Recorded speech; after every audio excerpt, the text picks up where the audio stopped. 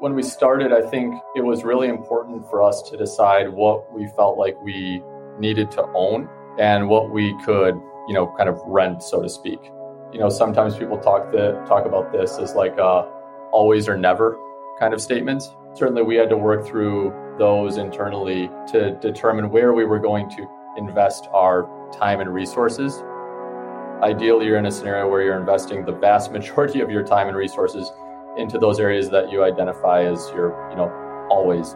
Then you're able to kind of go faster by renting other technology. I'm Casey Kipfer, co-founder and chief payments officer at Justify.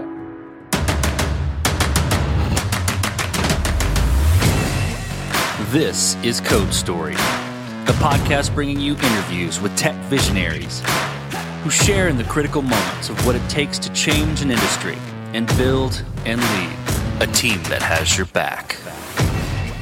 I'm your host, Noah Labhart, and today how Casey Kipfer is creating the company to 5x your revenue through embedded fintech and payment solutions.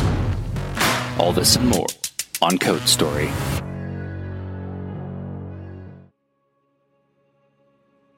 Casey Kipfer is a family man. He's married with 3 kids, and there's a lot of excitement and noise at his house, which he says is wonderful. He enjoys golfing and fishing and tries to spend as much time outside as possible. He enjoys spending time with his brother playing hockey in the winter. They also worked together for around 12 years at a prior venture. Through their collective knowledge, Casey and his team have found that customers have a need for solid in-house expertise to support a payments ecosystem. And technically speaking, customers need an orchestration layer to abstract multiple partners and services behind the scenes. This is the creation story of Justify.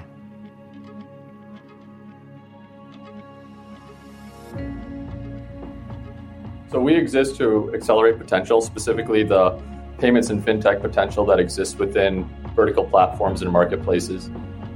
We believe that, every company, every platform needs 3 things to really meet their potential within the payments and fintech space. That is a sub-account architecture, an orchestration layer, and a team. And so what we find is that most companies, most founders or leaders are leveraging some kind of sub-account architecture today, but that they don't have an in-house team that really has kind of been through it all before and has kind of the scrapes and bruises to show for it. Because of that, they lack really an understanding of both what is possible as well as how to potentially go about achieving that in a certain time frame, right? So a lot of our experience, comes from our past. For me, that's largely within SportsEngine and some of the other properties within Comcast NBC Sports that we manage in some way, shape, or form. For my founder, Joe, that's based off of his previous company and the platform and ecosystem that he had built. And when we sit down and chat with folks, they'll say, hey, we're using, maybe it's Stripe or Adyen or PayPal. We think that, it's pretty expensive. We don't really know what's possible in these other areas that extend outside of payments that our customers have a need for. And so, we think that the team and having people that can support both the strategy as well as the execution of that strategy is critically important. On the technical side, when I talk about an orchestration layer, what I'm really referring to there is the ability to leverage multiple partners to be able to strategically offer products and route, transactions or experiences to the best partner for a particular, user or platform or ecosystem. A lot of platforms will become single-threaded or will build out a spaghetti mess over time that isn't all that well thought out. And so we look to, solve for both of those problems, whether it's streamlining and making something, easier to support and in that way yielding better results, or else, just starting with a partner out of the gate who isn't looking at somebody as a number or isn't looking to become a vendor. We truly want to be partners with our platforms and really help them deliver the best platform and product that they can, and also reach their own potential from a growth revenue valuation perspective. Tell me about your MVP, so that first product you built. How long did it take to build, and what sort of tools did you use to bring it to life? Our MVP, really probably took about 2 to 3 quarters to build, and for us, it was important that we were able to deliver all 3 of those kind of components, right? The team, which we had, and the support and professional services that we can provide, but a sub-account architecture and managed orchestration layer really meant that we had to build quite a lot, I would actually say, from an MVP perspective. We had to have multiple acquiring partners and beyond payment partners in place and ready to be used by our first customer. And we also had to have the ability to onboard and complete all the KYC and underwriting responsibilities to acquire those customers, and then the architecture and pipes in place to be able to process payments and move money around to different accounts. So from an MVP perspective, the scope was relatively large. We were fortunate to really have a number of kind of close friends and coworkers that we had worked with in the past who were excited about kind of this next chapter and this journey that we're on now. And so we were able to, join forces with a number of really talented folks out of the gate. It wasn't just Joe and I as co-founders. It was, that kind of early team that I think really set the pace and gave us the chance to accomplish, a lot in what may be an extended time for an MVP, but certainly the requirements were pretty well known at the onset of this all. So even in knowing the requirements in the onset, you got to make certain decisions and trade-offs, and kind of at a high level, you're alluding to some of those, but tell me about some of those things you had to work through specifically and, how you coped with those decisions. When we started, I think it was really important for us to decide what we felt like we needed to own and what we could, kind of rent, so to speak. Sometimes people talk about this as like always or never kind of statements. Certainly we had to work through those internally to determine where we were going to invest our time and resources. Ideally, you're in a scenario where you're investing the vast majority of your time and resources into those areas that you identify as your, always or your nevers. Then you're able to kind of go faster by, really kind of making considerations or renting certain tools or other technology to fill in the gaps around those, with the understanding that in time you are likely to come back and maybe turn some of those things that you rent into things that you own, and also be okay with the reality that there are a lot of scenarios where you're not better served by owning everything. Okay, so then from that point, how did you progress the product and how did you mature it? And I think to wrap that in a box a little bit, how did you go about building your roadmap? And what was your process in deciding, okay, this is the next most important thing to build or to address with Justify? In terms of our roadmap, that gets a lot easier once you've launched with customers. Your customers are the folks in your pipeline to really help you define that roadmap. So in the MVP phase, it's always a little bit interesting because you may be so early on that it's harder to get as much feedback as you would want to help define, your strategy and where you're going to be sequencing the work. As you add more customers, then, that feedback, of course, there's work in parsing through it all, but that feedback is, coming at you much quicker and really helps you determine, are we onto something or are we on something much faster than without it. It was identifying the early customers that wanted to go on a journey with us. We are still very much early on in our own journey, right? When I think about where we are at now, it's a far cry from where we were 6 months ago or even a year ago, but we're still certainly in, the first inning of our own platform. So identifying customers or partners that share your vision and share your values was critically important. And then ensuring that you're, in communication with them constantly and sharing ideas and feedback, in a way that fits the mold of that partner relationship versus a vendor relationship. Let's switch to team then, Casey. How did you go about building your team? And what did you look for in those people to indicate that they are the winning horses to join you? We had the benefit of a lot of the early members of our team being known commodities, so to speak. Beyond just coworkers, probably our first 10 hires were not just previous coworkers, but friends. And so there was an immense amount of trust.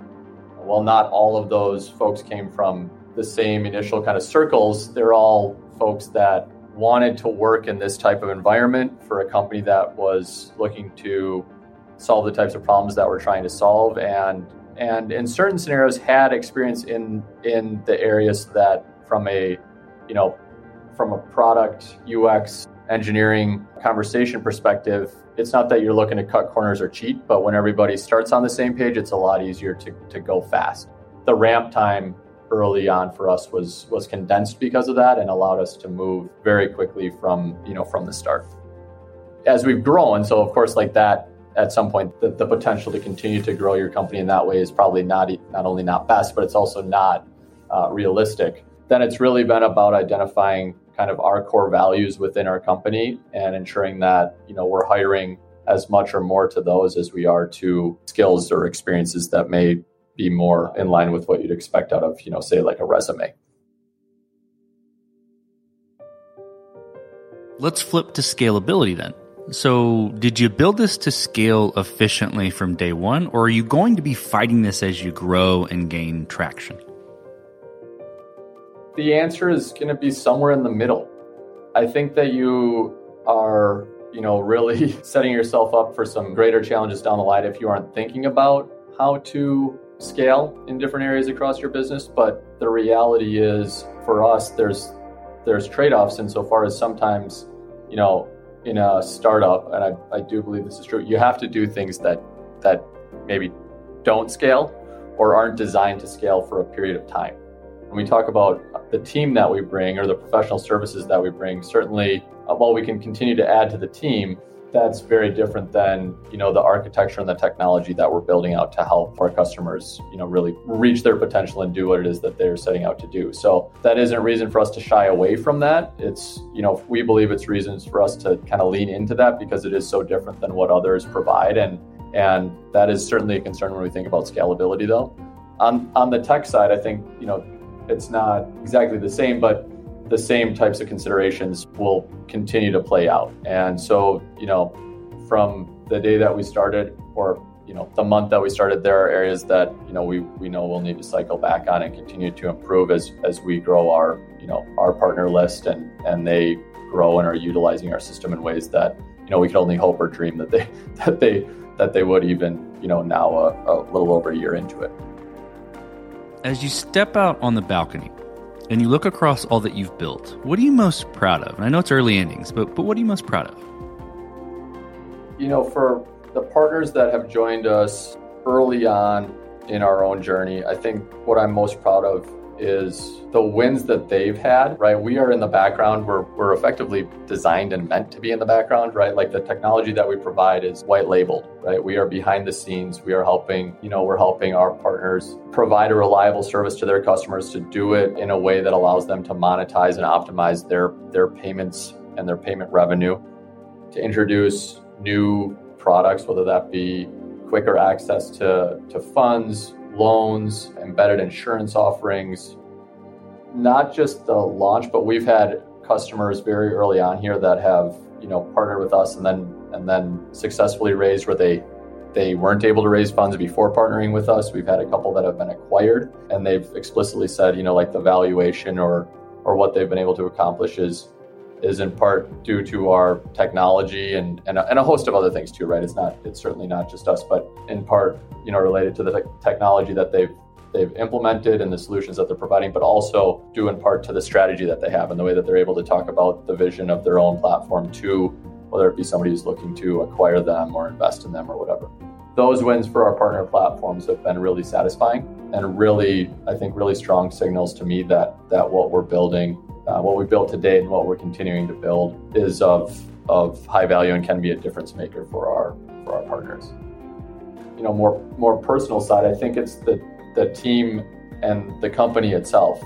When I think about our team and the growth of our team adding, it's early stages, but when you're adding, like 10, 20, 30% to your overall kind of team makeup on a monthly or quarterly basis, there's an immense satisfaction in that.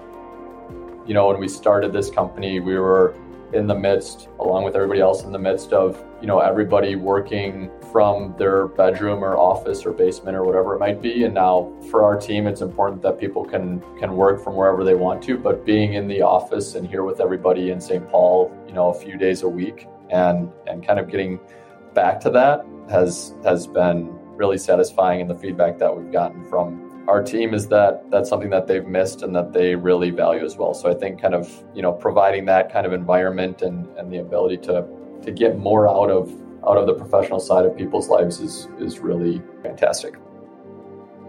Let's flip the script a little bit. Tell me about a mistake you made and how you and your team responded to it.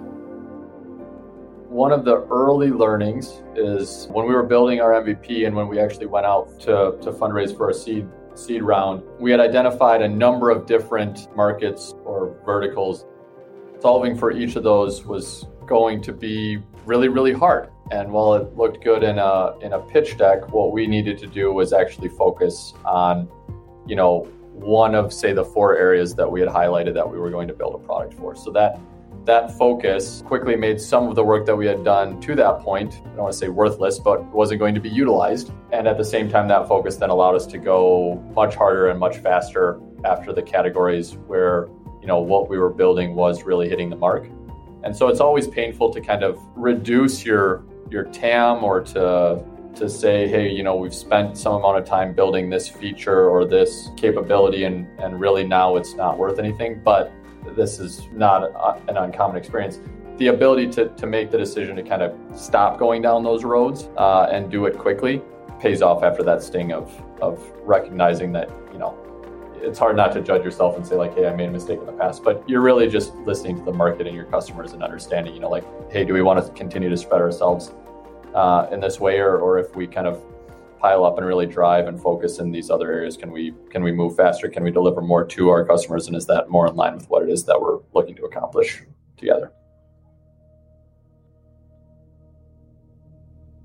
So this will be fun to ask. What does the future look like for your product and for your team? The future for us is really about continuing to accelerate the potential of vertical SaaS platforms and marketplaces. I think to do that, we need to continue to add to our orchestration layer in terms of the partners and products that we can help our partner platforms bring to their own ecosystems, and in that way continue to help more and more businesses. If I go further out and I think about the future for us and really what it is that we are attempting to do, it's really to help ensure that every single person that's interfacing with a platform or interfacing with one of our partners has the financial tools that they need in the moment that they want and need them. And that's one of the great advantages that a vertical platform or a marketplace has insofar as providing the kind of context or understanding the context through which those products or services provide the greatest utility. And now it's important that you're providing them fair and equitable for every single person that is using the system. But certainly when we think about how most small businesses or organizations access different financial products or services, there's been a major shift. I think there's an even larger shift that's out in front of us, and that we can help move forward in some small but hopefully meaningful way. Okay, Casey, who influences the way that you work? Name a person or many persons or something that you look up to and why. I look up to, I guess, my dad and my brother in very real ways. I'm pretty keen on how they operate or how they go about solving problems. One of the statements that my dad had made to me when I was growing up is that you can be right and lose. And I think about that a lot insofar as, in a team setting, in technology, especially. I feel like there's, of course, immense value in kind of being right or correct or the leader. Really, it's not just about that, but how you can kind of influence and communicate and drive alignment and a team mentality, because truth be told, I don't accomplish anything myself, right? Basically nothing. So I need everybody else, and as a team, we all need each other to accomplish not just great things, but even, small wins. Understanding that it's really important to operate in a way that creates an environment where people feel trusted and respected and valued is a really big deal. And it's also something that you can mess up really quickly, right? To gain those things takes time and time together, and to lose those things is, that can happen in a meeting, right? And now maybe it's not like a 100% gain or loss in those settings, but it is something that I think about on a regular basis in terms of, okay, how can How can we, make sure that we're investing in that in addition to just making the quote unquote right decision or picking the right direction. I look up to my brother on the professional side insofar as, when I was able to watch how he operated, I thought that he was very good at putting the customer, putting the person first and not letting the business drivers lead a strategy. And I think in the embedded payments and fintech space, it is all too easy to let a Excel spreadsheet drive your strategy, but that is kind of by definition a soulless strategy. So everything has to kind of come together and make sense, but it sure feels a lot better when you start with the person, whether that be somebody that's using a platform or maybe the owner or co-founder of a platform, whatever it might be, putting those people first in how you're thinking about the opportunities and the challenges that exist in front of you. Okay, Casey, last question. So you're getting on a plane and you're sitting next to a young entrepreneur who's built the next big thing. They're jazzed about it. They can't wait to show it off to the world. Can't wait to show it off to you right there on the plane. What advice do you give that person, having gone down this road a bit? Yeah, I guess first I would say I'd love to see it. If somebody's really excited or jazzed about something, then that gets me pretty excited about it out of the gate. So that's awesome. I think maintaining that kind of enthusiasm is really important and sometimes pretty challenging as well. My biggest piece of advice would be to kind of know yourself or try to understand yourself and your strengths and weaknesses and be eager to ask for help and support. Certainly individuals can have great ideas and individuals can also, you can build something entirely yourself, but I know, a lot of the joy comes from the team and the family kind of aspect of a company, and also what you can achieve with a whole host of people is also, undoubtedly much greater. So, at its core, I would say keep the enthusiasm. Certainly as a owner or founder, you're going to be wearing all the hats and you have to be willing to do all the things, but don't think that you have to have all the answers or that it's weak if you're looking to ask for help or support from other people. People want to go along on rides with other people. I know I certainly do, and I think just about everybody else that's out there wants that as well. Fantastic advice. Couldn't agree more. Well, Casey, thank you for being on the show today. Thank you for telling the creation story of Justify. Yeah, thank you. It was a pleasure to meet you and spend a little time together. And this concludes another chapter of Code Story. Code Story is hosted and produced by Noah Labhart. Be sure to subscribe on Apple Podcasts, Spotify, or the podcasting app of your choice. And when you get a chance, leave us a review. Both things help us out tremendously. And thanks again for listening.